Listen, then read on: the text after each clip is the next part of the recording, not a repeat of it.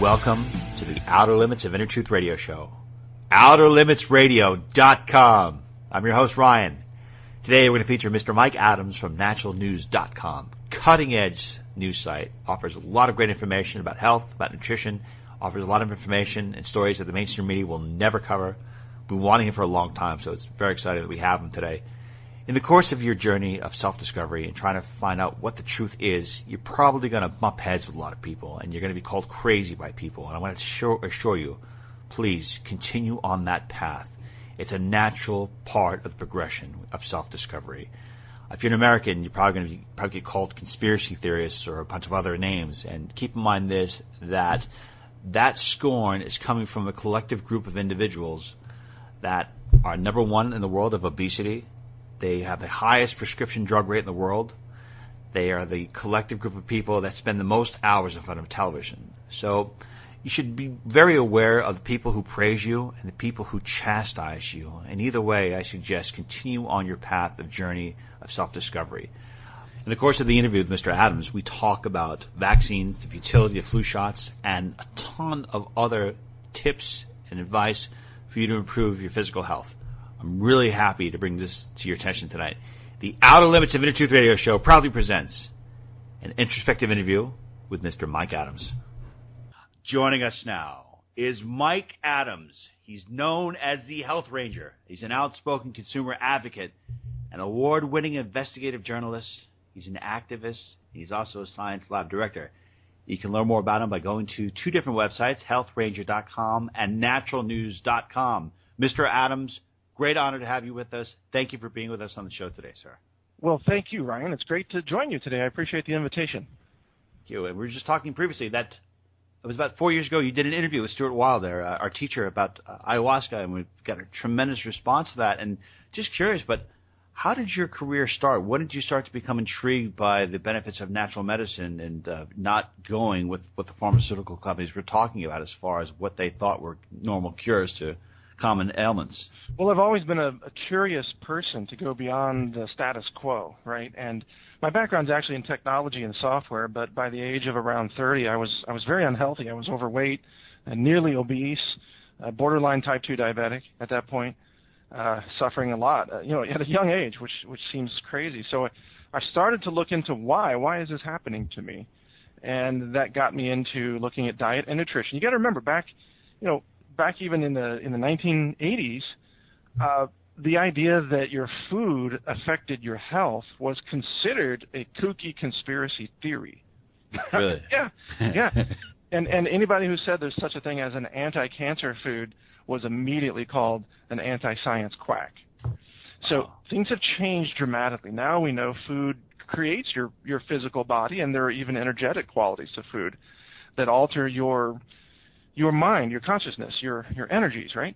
And now we know that you can prevent disease. But for me, it was a journey of discovery that I didn't really get a lot of outside help. It was a very personal journey, and now it has led to really outstanding health and just opening doors for a lot of people to explore that journey in their own lives. So that's really what I do today.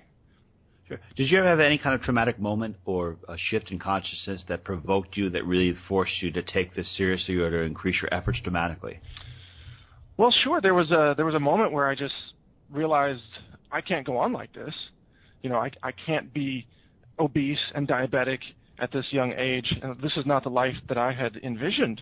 This is not the life that was described even by older adults, who had lived longer. And I started to look at people who were having success, and there was an older friend I knew who, even in his 70s, he was cycling and he was lifting weights and he was very healthy and he was playing the piano and doing music, and he really became one of the many inspirations, kind of models for me, to realize you can be 75 years old, you can be in your 80s, you can still be healthy, you can still be very, very sharp cognitively, that this whole narrative of physical and mental decline being a normal, natural thing, it's nonsense. You're actually supposed to get sharper as you get older, and you can get healthier too. There's no reason to suffer Alzheimer's and dementia if you take care of your health. So that's a lot of what I do now. I talk about contaminants in food. I talk about pesticides, heavy metals. environmental contaminants, try to help people live a cleaner life, really to protect their brain and to protect their body so that they can actually go on and do the things that their spirit wants them to do in this life. That's what it's really all about. Okay, and what would you say would be the 3 most powerful foods that could have the greatest impact on your health? If people were to take up these 3 foods, eat them on a daily basis, what would have the most dramatic change? Well, that's interesting. Turmeric would certainly be at the top of my list. Okay. Turmeric, this powerful root, it is amazing. I grow turmeric. I have a whole garden bed full of turmeric that I actually dig up and I blend it into my smoothies. There's so many beneficial properties to turmeric in terms of protecting the brain, reducing inflammation. Turmeric has anti-cancer molecules in it called curcuminoids. So that's very, very powerful. In terms of other superfoods, you need a healthy fat source in your diet. I like avocados. A lot of people like flax seeds or chia seeds, but for me, I drink a blended avocado every day. So that's been key for me. But some people use eggs, which is fine too if you raise them yourself, because free-range eggs contain really healthy saturated fats that your body needs too. You need some of that, It can't all be omega-3s. You have to have actually kind of a balance of your fats. And the great thing about eggs is they contain sulfur compounds, which boost your body's ability to remove toxic elements. Sulfur accelerates your body's natural detoxification processes. And, when you say, what are the 3 best foods to take in, that's important, but we should also think about what are the foods to avoid. Yeah, that was my next question, actually. Okay, so great. Well, answering that question it's a bit complex, but let me simplify it. Don't trust anything from a corporate food producer. It's really more about where you get your food. Because I've done the testing in my laboratory. I'm the lab science director of an internationally accredited laboratory. We test for pesticides and heavy metals and all kinds of contaminants in foods. And what I found is that the origin of your food is what matters most. And frankly, it comes down to distance from you. The closer you get your food to your kitchen, the cleaner it is. Just as a rule of thumb, it's a very powerful rule of thumb that not a lot of people know about. And I'm talking about this scientifically. If you look at foods that come from far away, especially places like China, they tend to be very heavily polluted and contaminated.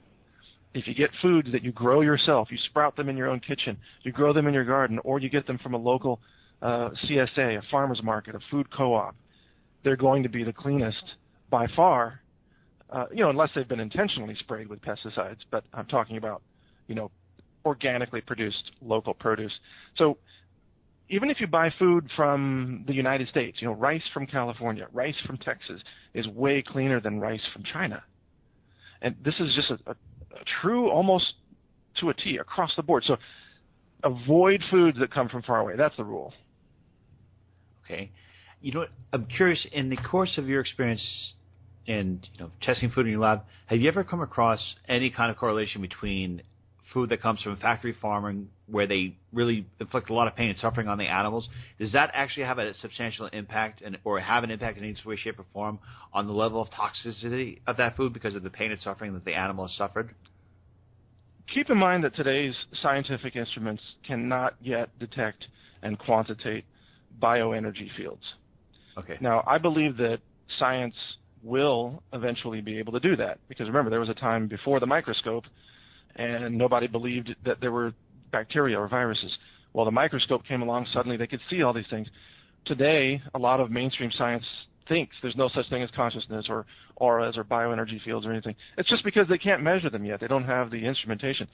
One day that will exist. I think one day we will be able to measure, for example, the homeopathic properties of different types of water.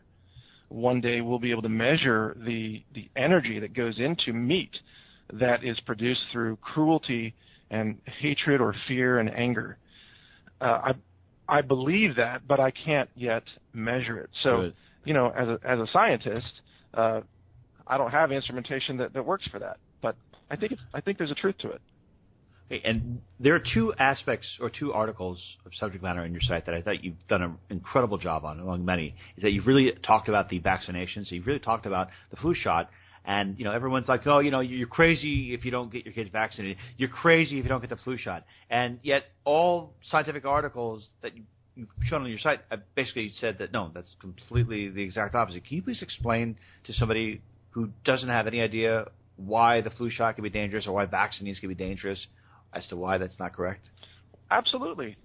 This is really easy to explain. In fact, the whole flu shot propaganda sort of brainwashing campaign is nothing more than a mass psychosis. In truth, here are a couple of things you need to understand.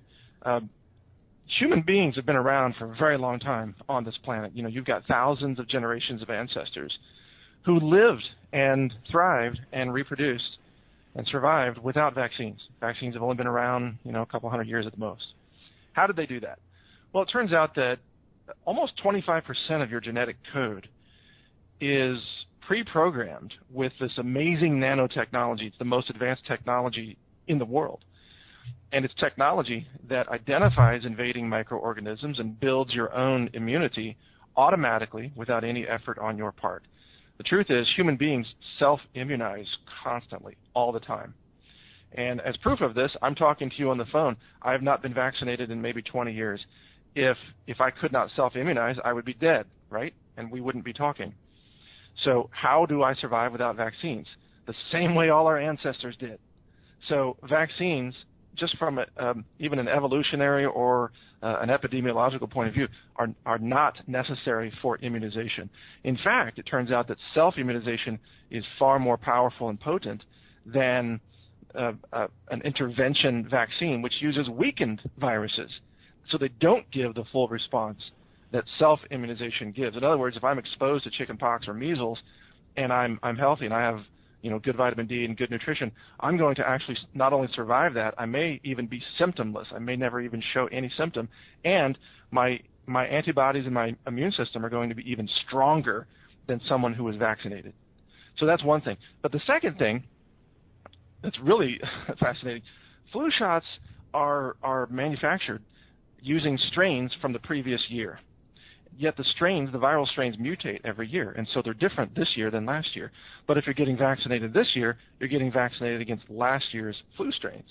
So I'm fond of saying flu shots are great if you're a time traveler. So if you have a time machine and you want to go back to last year, they could actually offer you some level of protection, around 1%. They reduce flu infections in about 1%. That's the best case scenario that you're going to get. So they're useless in 99% of the people. But they're also useless in the present day because they're last year's strains. And if you look at flu vaccine insert sheets and you read them, and I've done this and I've published articles about this, they say right on the sheet, this has never been tested for efficacy. There is no evidence. There's no scientific evidence, no clinical trials to show that this works. It's written right on the insert sheets. So people taking flu shots they're not getting any benefit, but they are getting the risks of exposure. And guess what? Mercury is still used in flu shots. Mercury is a nerve toxin. It damages your brain. Every time you're injected with a flu shot containing mercury, which is in the form of thimerosal, a preservative element, a preservative chemical, you are performing a mini lobotomy on your brain. So you'll notice that people who take a lot of flu shots typically are not that bright. They really don't perform well cognitively over time because they keep damaging themselves. Meanwhile, people who avoid all vaccines, like a lot of your listeners, like myself, a lot of my fans, we are sharp. Even as we age, we get sharper. We're able to learn and remember things, learn languages, you name it, because we avoid the mercury in the vaccines. What do you think is worse for your brain? TV that's put on and put out by the mainstream, or do you think that the flu shots could actually be more damaging? Well, they operate different levels. A flu shot actually damages the neural connections across your entire brain, whereas TV is poison in the psyche. It is programming of beliefs. That's where it is poison. So you know how you have a physical body, which operates on physicality and chemistry and biology. And then, you have a mental body, you have your psyche, your consciousness, your id. And then you have a spiritual body, your soul. Television damages your psyche, your mental body. Vaccines damage your physical body. I'm really intrigued by this. We live in the information age where everyone can have access to all this knowledge and information, yet there's such a high degree of cognitive dissonance. And I'm curious, why do you think that so many people can't understand this? Because I don't think you really have to be highly intelligent to grasp the basic concepts of how the world is currently working. And I just don't understand, or maybe you can shed some light on this thing, why so many people in this information age can't perceive what is a Fox reality and what is the real reality? Well, I've actually spent a lot of time thinking about this very question, so I'm glad you asked. And it comes down to something very simple.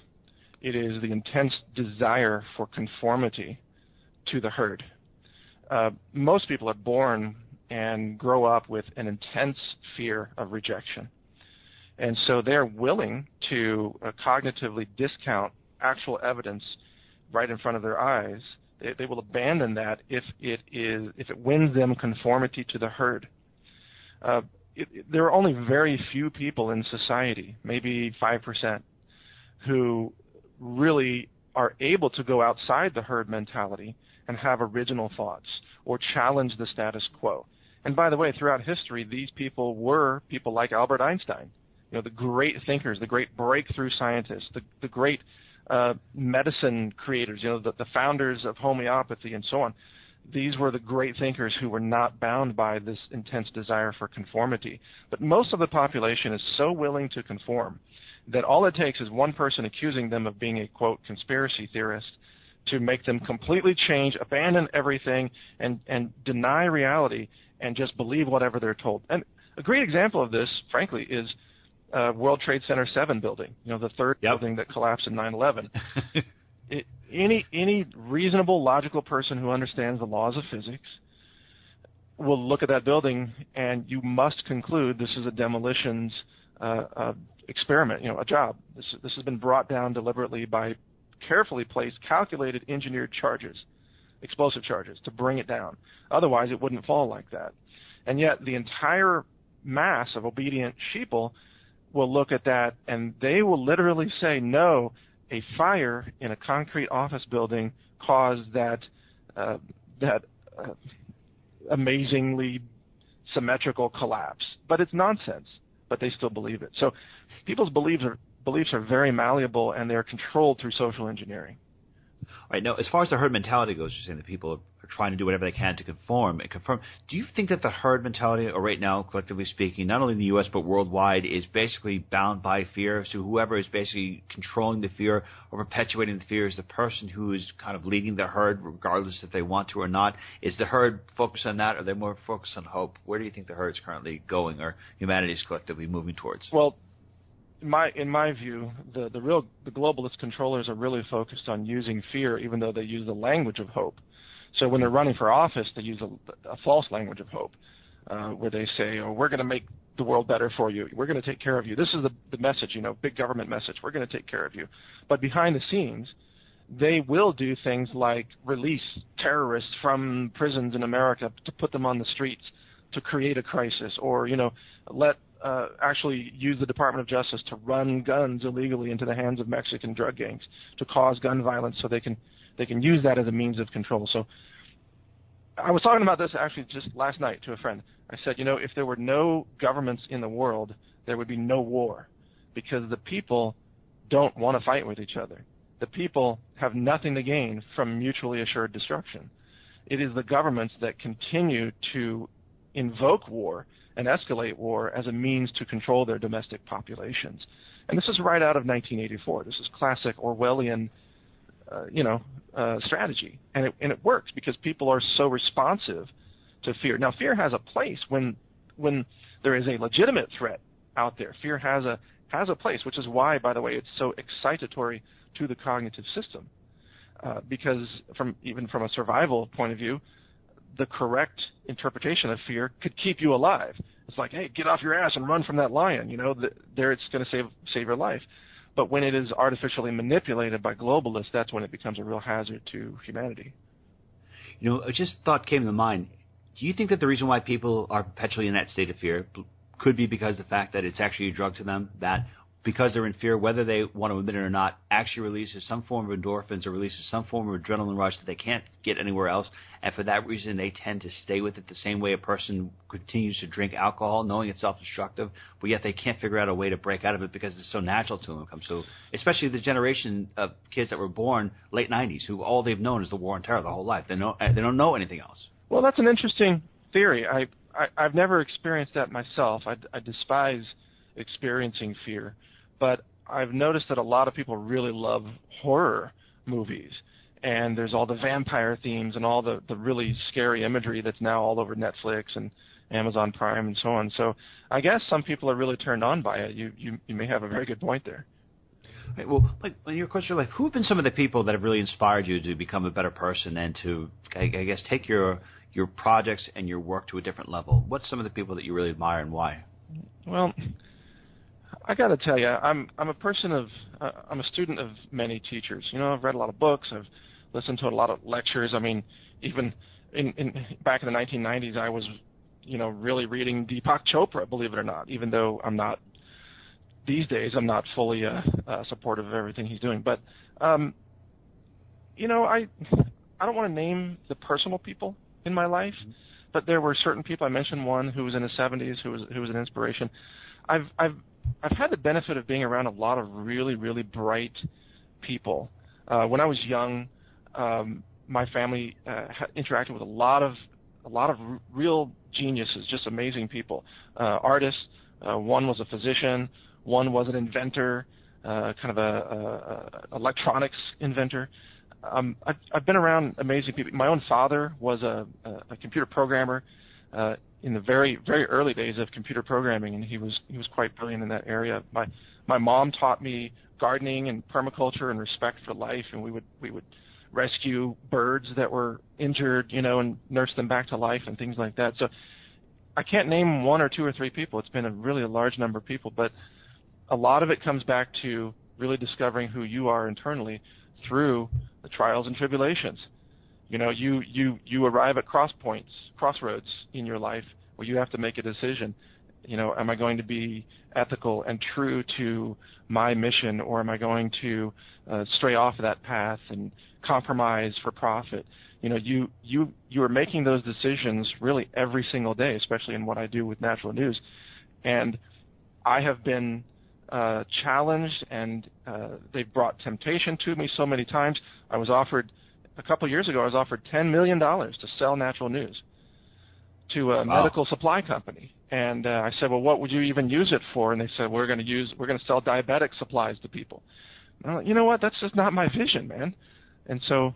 That's awesome that you stick with it. Yeah. And when you go through this long enough, you come to realize that it's really never about money. You need a certain amount of money to operate, but you're never willing to sell out for money, because it's so much deeper than that. This is about spiritual accountability.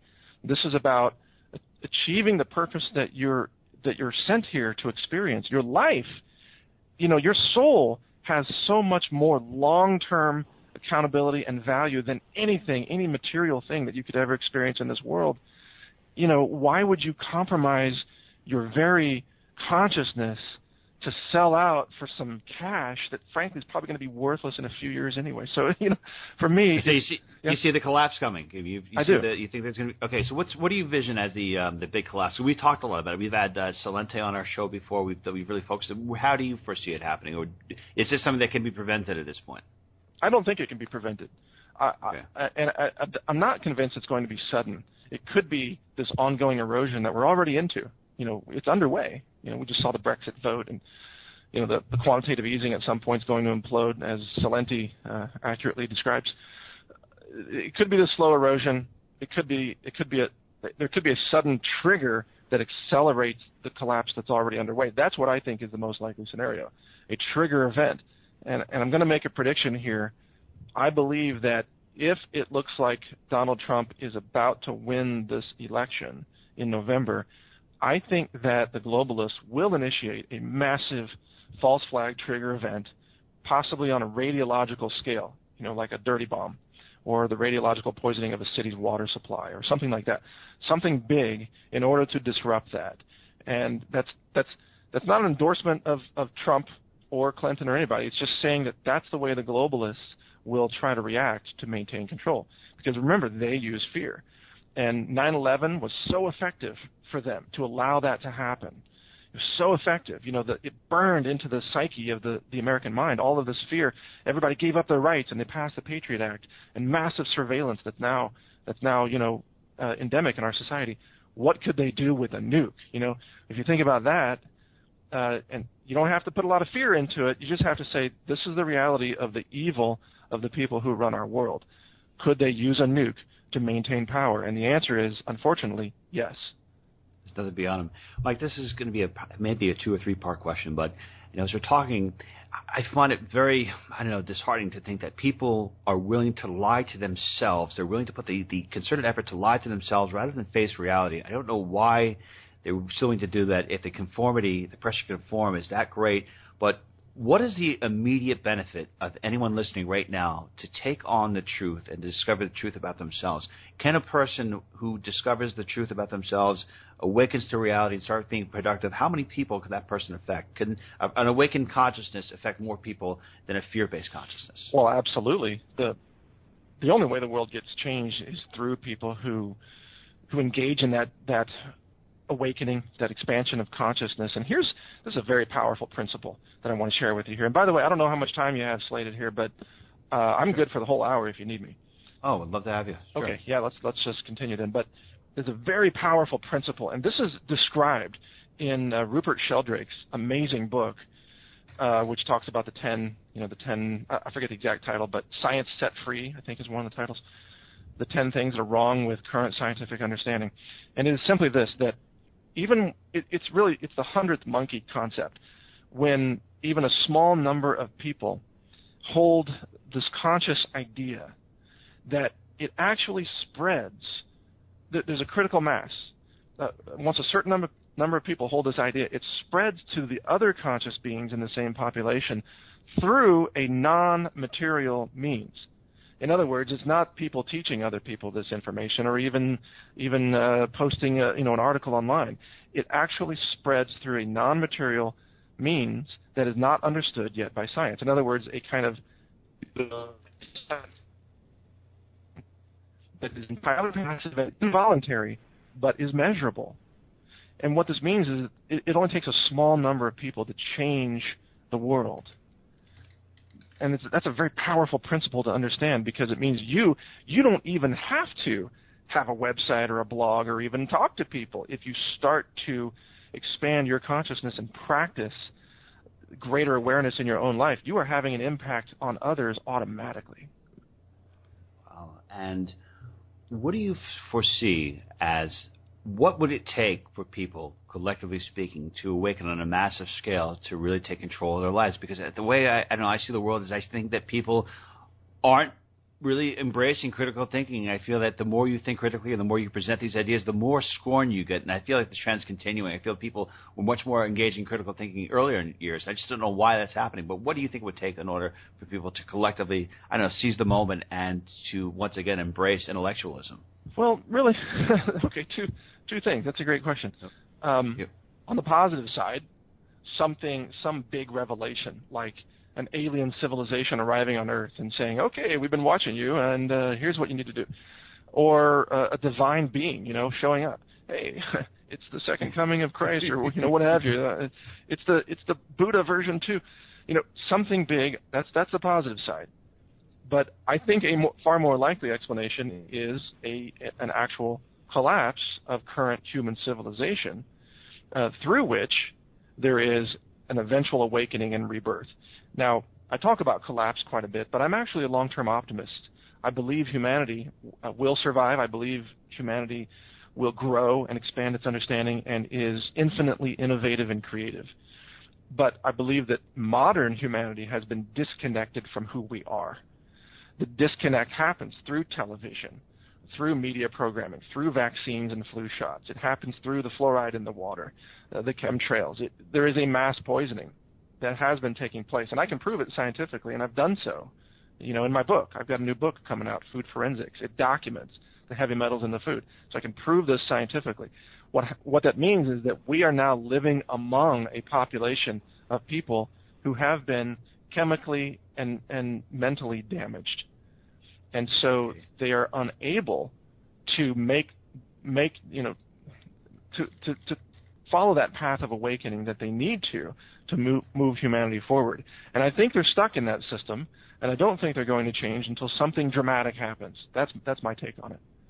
Mike, you've talked a lot about on your site about the medicinal benefits of marijuana. Yet when you look at your bio, it says that you've never tried marijuana, or you haven't tried alcohol, or a lot of these other drugs. I'm curious, would you ever consider trying marijuana if it becomes more acceptable, more mainstream acceptable?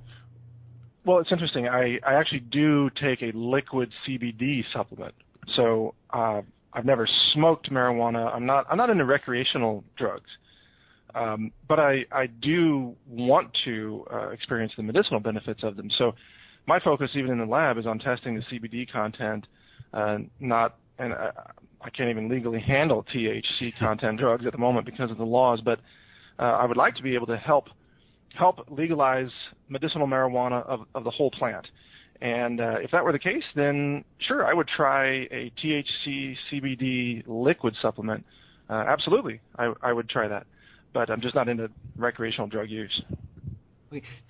Right now in the U.S. alone, there seems to be a big push to legalize marijuana. Do you think that if people are engaging in it, it'll give them more opportunities to think freely, or do you think that that could actually have a reverse effect and keep people more, I guess, intrigued or locked into that matrix type thinking, where they're not thinking for themselves? Both.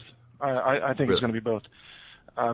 There's no question that people who abuse marijuana or really any drug create a prison for themselves. But of course they can abuse opioids, prescription drugs. That's a way bigger problem. They could abuse alcohol. They could abuse, sex. They could be sex addicts. They could be porn addicts. Whatever. There's lots of ways, to get locked into abuse. So, but I don't think that that's a reason not to legalize it. I believe in individual liberty. I think that individuals are responsible for their actions, and that they should not have their freedoms and rights stripped away from them by some police state government that is totally incompetent and corrupt. So I fully support the complete legalization of marijuana. And I think we just need to tell people what you do with it is up to you, and you deal with either the benefits or the consequences. It's your choice. You're an adult. That's my message. Okay. And as far as we talked earlier about the economic collapse, it seems to me, I wonder if there's going to, do you see a societal collapse in one way that you said that we have these people who are running things, they're very stupid if you want to call them that, and then you also have a collective society that's not even aware that their rights are being taken away. At what point do those two eventually collapse? I mean, what is it going to take for people, I guess, to realize that they don't have the rights that the founding fathers once, fought for? And when do you think people are going to realize that? And what do you think is actually taking so long for them to come to that conclusion? It's going to take something like a Holocaust. Okay. It's going to take mass death, and that people come to see as real. I mean, right now, most of the American people are in complete denial about what's going on. We have journalists in prison right now in America, American journalists sitting in prison. That's happening. No one's talking about it. The mainstream media simply won't talk about the things they don't want you to know about. And we've also got, right now, the CDC, this just came out. They got massive warehouses where they've stockpiled billions of dollars worth of emergency medical supplies in expectation of a widespread pandemic. The EPA just raised the radiation limits of drinking water by 3,000 times in anticipation of a massive radiological attack on the United States. The media is not really talking about these potential attacks or collapses or pandemics. So, most people just don't know any of this is happening until it hits them. And that's when the big wake up happens. Okay. Why do you think that it's going this direction? I mean, I always kind of wonder, what is the basis and foundation for tyranny, not only in the U.S., but worldwide? Wouldn't it be easier for those people that really want to stay in power to keep the population, I guess, relatively happier and more healthy? Because then if they're healthier and they're happier, then they can be more productive and run the machines better. I just don't understand why there's this great need to suppress the people so much. Like, why is there such this desire? Is there any way that they can do it? Or is this the only way that they've known how to do it? Well, remember, you're asking that from the point of view of an awakened, conscious person. Most people have never achieved that. Most people are really only interested in two things, escaping pain and achieving comfort. And so, they're going to get Happy Meals at McDonald's. They're going to vote for whoever says they're going to give them the most free stuff. You have to realize that it is a gift to think the way you think. And it's a rare gift, and not everybody has it. Most people who are living in this world are little more than cognitively zombies. And some of them, they've been damaged by vaccines, they've been damaged by fluoride and so on. Others, it's almost like their soul never really made it into their body. It's like they're not really there. Nobody's home. But seriously, even at a spiritual level, there's a lot going on. Maybe we need to do another show on this sometime, but there are truly destructive, evil, almost demonic entities that exist on this planet, that exist inside, some people. And then there are sort of the neutral Walking Dead zombies, which is the masses. And then there's a few enlightened, awakened people who are actively trying to quite literally save the future of humanity. This is the playing field that we're in now. And if you read the books of people who've had life after death experiences, like Ibn Alexander, a surgeon who died for an extended period of time, came back, he said that what the divine showed him in the afterlife is that most of the universe is truly love, and that this earth realm is the single most highest concentration of evil entities that exists anywhere in the cosmos, and it's a testing ground. That's what he said. Yeah, we actually had him on our show. He's amazing. Oh, you did? Oh, fantastic. Yeah, he was amazing. And we just have time for two more questions. What is your faith? Are you a religious person? Are you a spiritual person? What is your perspective on where we are, where we're going, where your place is in the universe? Well, I believe in the infinite existence of consciousness, and I believe in the divine, but I'm not a member of any particular organized religious group.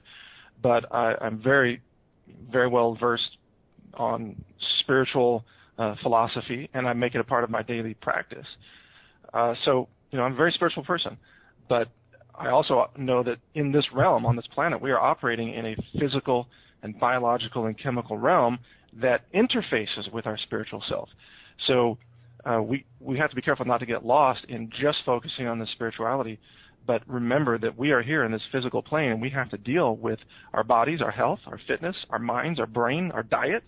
These things impact our ability to express our divine self through our physical existence. Okay. And another question I have for you, Mike, is how do you want people to remember you? Actually, it's a two-part question. How do you want people to remember you, and what is the one quote that you feel it's great that everyone should live by? Well, let me answer your first question first. It doesn't matter to me if anybody remembers me. I'm not living this life for everybody else. I'm living this life to fulfill a spiritual purpose that is the protection of life. How people judge those actions is irrelevant, and that's a sense of great spiritual freedom, by the way. And that's why I'm able to do what I do. That's what I live by. I don't answer to the people that live in this world. I answer to a higher spiritual calling. So my mission is the defense of life. I will help people, but I don't help people in expectation of them thanking me for it, because that is a disastrous cycle of dependence, if you will, because you're never going to get the thanks. You think the great spiritual leaders of history, you think they got a bunch of thanks? No, I mean, look at Gandhi. He was threatened to death, I mean, nail people to the cross, whatever. You cannot have an expectation that people are going to remember you or thank you, and thankfully it doesn't matter, because your soul is eternal, your actions are eternal, your spirit is what counts, and that's what lives on. So that's the big answer there. As far as a quote, I don't know. I don't really have a good relevant quote right now. Well, there are plenty of quotes and wisdom. We can learn more about you. Mike Adams, I want to thank you so much. It was a really great honor to have you on. And to learn more about Mr. Mike Adams, please go to his website, two different websites, naturalnews.com and healthranger.com. Thank you, Ryan. Thank you so much, Mike. Joining us now is the queen of the universe, internationally respected psychic medium, Miss Carrie O'Connor. We can learn more about Miss Carrie O'Connor, get a read of Miss Carrie O'Connor by going to her website at carrieoconnor.com. Miss O'Connor, what can you tell us about your analysis on Mr. Mike Adams? Mike Adams pulled me, Ryan, instantly right to his brain. And in the midline of the brain, right where the right side and the left side separate, it looks like he has a gold band there. So I instantly knew that he was very balanced in the right and left side of the brain. I've never seen more of an individual that has access to the right and to the left side of the brain. Highly evolved soul. This guy was a musician at 12, and then he also does the scientific part where he was given the MIT offered him a scholarship. So fascinating. Then I saw in his front fibers, and so that's when you look in some of his energy field, where we put our hopes, dreams, and desires. In most people, we want our arms energetically open wide, and then that goes off the chakras. These energy tubes go off the chakras, and the more they're strengthened, the more the person can create more of their hopes, dreams, and desires instead of their worst fears and nightmares. He's a manifester. I've never seen anybody with like laser beam, sharp energy going off the front fibers and into making things happen, hopes, dreams, and desires. And he's just like a sponge with knowledge, again, of both sides of music he could take down. He just downloads it, and then scientific information. And he's here to be the advocate. Obviously, he's a big speaker against GMOs, vaccinations, all of that. He's not afraid to stand up in the forefront and face confrontation. I love that he has a lab and he has scientific background to back it up, and he doesn't back down. He just looks over the head of any naysayer, and he just keeps on trucking.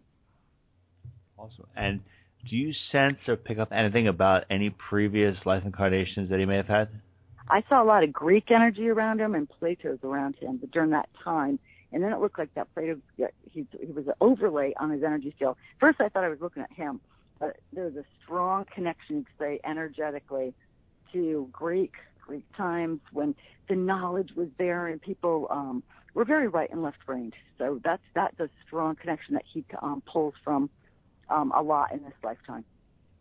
Okay. And as far as what he's trying to accomplish in this particular life incarnation, are there any particular types of individuals that he could be making associations or connections with that could further facilitate and help him achieve his goals? You know what?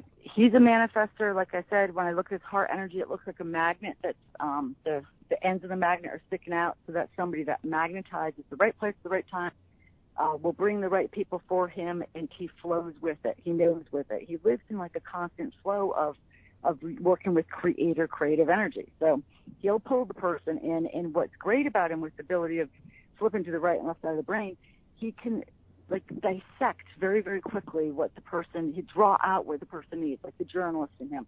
So if he wants to, he can like pick somebody's brain and they don't even know he's doing it. And he brings out the information and he digests it and then he downloads it. And so he's just in a constant downloading mode. So he brings the people with him. The people come to him. Right place, right time is what I see it. And I also notice he's very, very private as far as I said. He doesn't do a lot of social media and stuff like that. People with his kind of energy field, he's got a lot of rainbow energies in his energy field, a lot of geometric figures. And whenever I see Archangel Metatron around, Metatron's known as the scribe, he who sat on the right-hand side of God, and was known as the only angel that had a human incarnation. And also, though, he has that science part, the writer in the science with the sacred geometry. And so he really works with a lot of sacred geometry, or he gets to the blueprints of food, of what's going on in the earth right now. And by being really private, it allows him to rejuvenate himself. If he was out a lot in the social scene, I could just see it fry him out, because that's his energy field needs to have quiet and be around earth so he could keep that high running energy. You could say that he's running a wattage of 1 million, and most people aren't even doing 100. So that's pretty impressive. Not kidding. Excellent. Miss Carrie O'Connor, the queen of the universe and internationally respected psychic medium. Thank you so much for your great analysis on Mr. Mike Adams. To learn more about Miss Carrie O'Connor and to get a reading with Miss Carrie O'Connor, please go to our website at carrieoconnor.com. Thank you so much, Miss O'Connor. Thank you, Ryan. It's always my pleasure. Joining us now is the clairvoyant cowgirl, well, with a respected psychic medium, Miss Lisa Kaza. We can learn more about Miss Lisa Kaza and get a reading with Miss Lisa Kaza by going to our website at lisakaza.com. Miss Kaza, what can you tell us about your analysis of Mr. Mike Adams? One of the first things, right off the bat, I was hit with is that he is, a very old spirit. So he's been on this earth many, many lifetimes. And what I found is interesting is that a lot of his life, well, I can't say a lot, but I'll say at least 3 different past lives, he was Native American shaman and medicine man. Okay. And now this, I feel, it explains a quite possible, well, it is possible, a very strong connection to nature and Mother Earth. And the way that, I have some Native blood in me too, and, we do like the truth. We're very straightforward. We tell it the way we see it, and that's just it. That's it. That's all. It's what you see is what you get, and that's basically who Mike is. I didn't pick up the eras of the different lifetimes, but like I said, there were 3 different ones. I do believe one was definitely early 1800s, but then there were 2 other ones that I feel going back between 1700 and 1800. One of which he was definitely Cherokee. Now, I do feel like as I started to tune into his energy more in the current days, I feel that a very strong sincerity about caring about others. He's extremely passionate about awakening people to the truth, and it doesn't seem to matter what the topic is, whether it's spiritual concepts or the government or even getting all of us back to our own roots, which is that of nature and of being natural and the way that things are supposed to be. And again, he comes across very straightforward and from the heart, doesn't beat around the bush about anything, and again, tells it the way he sees it. And delving deeper, I definitely picked up quite the quirky sense of humor. And I like that because, and while he knows it, he uses it to get his messages across much more easily. And so, doing it that way too, that whatever messages that he does have to put out there, they're much more readily accepted and, most importantly, remembered. Now, the next thing was I was picking up animal totems this time around. Now, the first animal totem, and one of my favorite little birds, it's a chickadee. And the chickadees represent, perceiving more clearly and understanding higher truths. It's a bird of truth. And they, always tell the truth no matter how much it hurts. But the lesson with the chickadee medicine is to express truth in a manner that heals, balances, and opens the perceptions gently. Now this here, I feel, somewhat goes head-to-head with his second animal totem, which I feel is that of the coyote. Now, a coyote is a teacher of hidden wisdom with a sense of humor. That's Mike Adams through and through. And for a lot of people that know their animal totems, well, the coyote often symbolizes the trickster or the jokester. Excuse me, sorry. However, it's symbolism associated with revealing truth behind illusion and chaos, and to be aware of the dark side of things and to play on your resources. Now, what I feel like the coyote and the chickadee going, a little bit head to head, like they're both about truth, but chickadee is much more gentle in nature as compared to the coyote. And I feel that Mike, he will go to whatever lengths he possibly can to get the truth out there. So I don't know, like, his history truly, like, factually, but I do feel that perhaps some things that he's said or done might have caused a little bit of controversy about him. But it's just, he's telling the truth, but he just won't stop at anything to get his messages out there. He'll do whatever the hell it takes, because that's how passionate he is. So that's the coyote coming through. So he does need to learn a little bit more of the chickadee medicine to come through, in a manner, like I said, that's a little bit more balanced and one that's more healing in nature, as opposed to literally in your face and doing whatever you possibly can, even if that means stepping on someone's toes in order to do it, or doing something a little bit unethical to get your message across, that kind of thing. 'Cause that's where coyote tends to come in a little bit, being that little bit of a trickster or jokester too. I think it's pretty interesting that you said that we both share the same animal totem, and it was kind of interesting because before the interview, I was like, Mike, I got to tell you something. I said, I don't know what it is, but I cannot stand that goddamn Roadrunner. He's like, I'm not going to do that. He's like, they irritate the crap out of me. I go, I don't know why. Now we know. Awesome. Now you know. But coming back to being serious for a second, the coyote, is that something? What are some of the definable qualities people have that particular animal totem? Is that something? Is that a rare animal totem? Is that a common animal totem? What other qualities can we expect from people who have that animal totem? Oh, it is actually a quite common totem, but the main thing is their sense of humor and their way about doing things. Of course, there's the trickster, jokester that just loves playing practical jokes, which I don't like to point fingers, Ryan, but but case in point. But there's also, a more covert kind of jokester or trickster, like that I had given the example of, trying to what's an example I can use? It's like, like with Mike, he's wanting to get his messages out, and he's so damn passionate about getting those messages of truth out. He'll do anything to do it, even if that means putting himself on the line in some way, whether it's unethically, or, here's a good one. It's not really being a prankster, jokester, trickster, but for example only, like writing, like an author using a pen name for whatever reason, like different things like that. But the main one for the coyote is, of course, the trickster and jokester, and also extremely resourceful in whatever they do, whether it's, well, look at you. I'm going to use you again as an example. Look at how resourceful you are with all of your contacts and the work that you do professionally. It's almost the sky's the limit. Passion, we just want to put together the people who are listening that deserve the best show possible.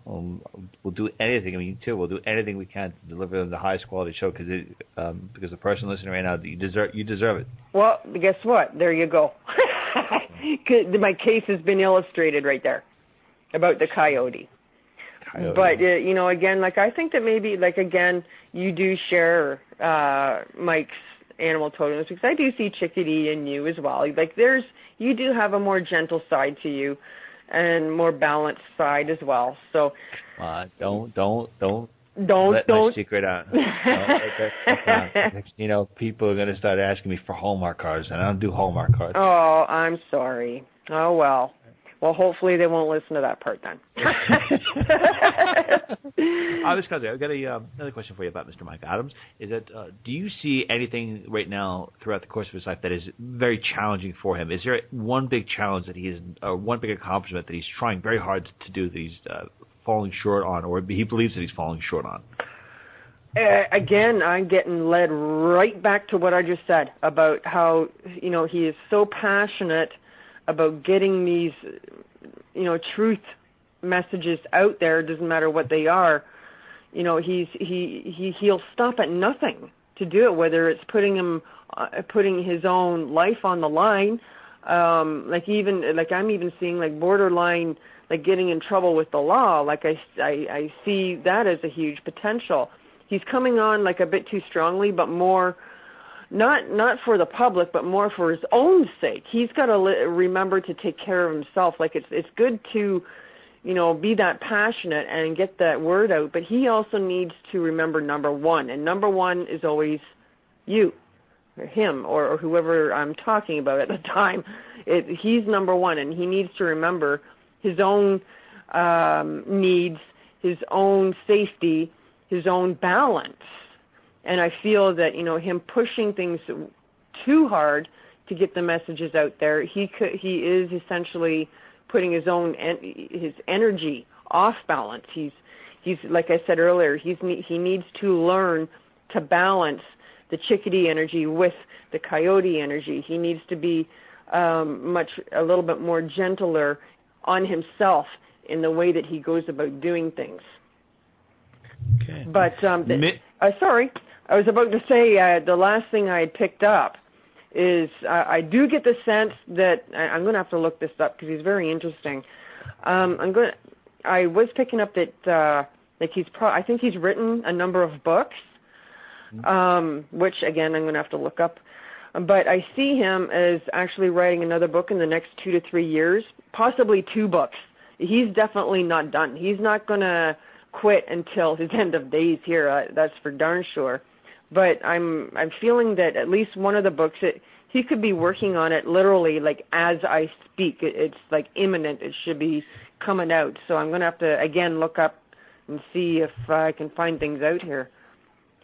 Miss Lisa Kaza, I want to thank you so much. That was very thorough analysis on Mr. Mike Adams, for revealing who Mike Adams' animal totems were. To learn more about Miss Lisa Kaza and to get a read with Miss Lisa Kaza, please go to our website at lisakaza.com. Thank you so much, Miss Kaza. Oh, thank you, Ryan. Okay, that concludes today's edition of the Outer Limits of Inner Truth Radio Show. Special thanks to Mr. Mike Adams from naturalnews.com. Special thanks, as always, to our virtues, Miss Carrie O'Connor, Miss Laura Lynn, Miss Lisa Kaza, and Miss Constance Stellas. To learn more about the Outer Limits of Inner Truth Radio Show, please go to our website at outerlimitsradio.com. Till the next time we meet, my friends, wishing upon you an abundance of peace, love, and beers. Take good care. Thank you so much for listening.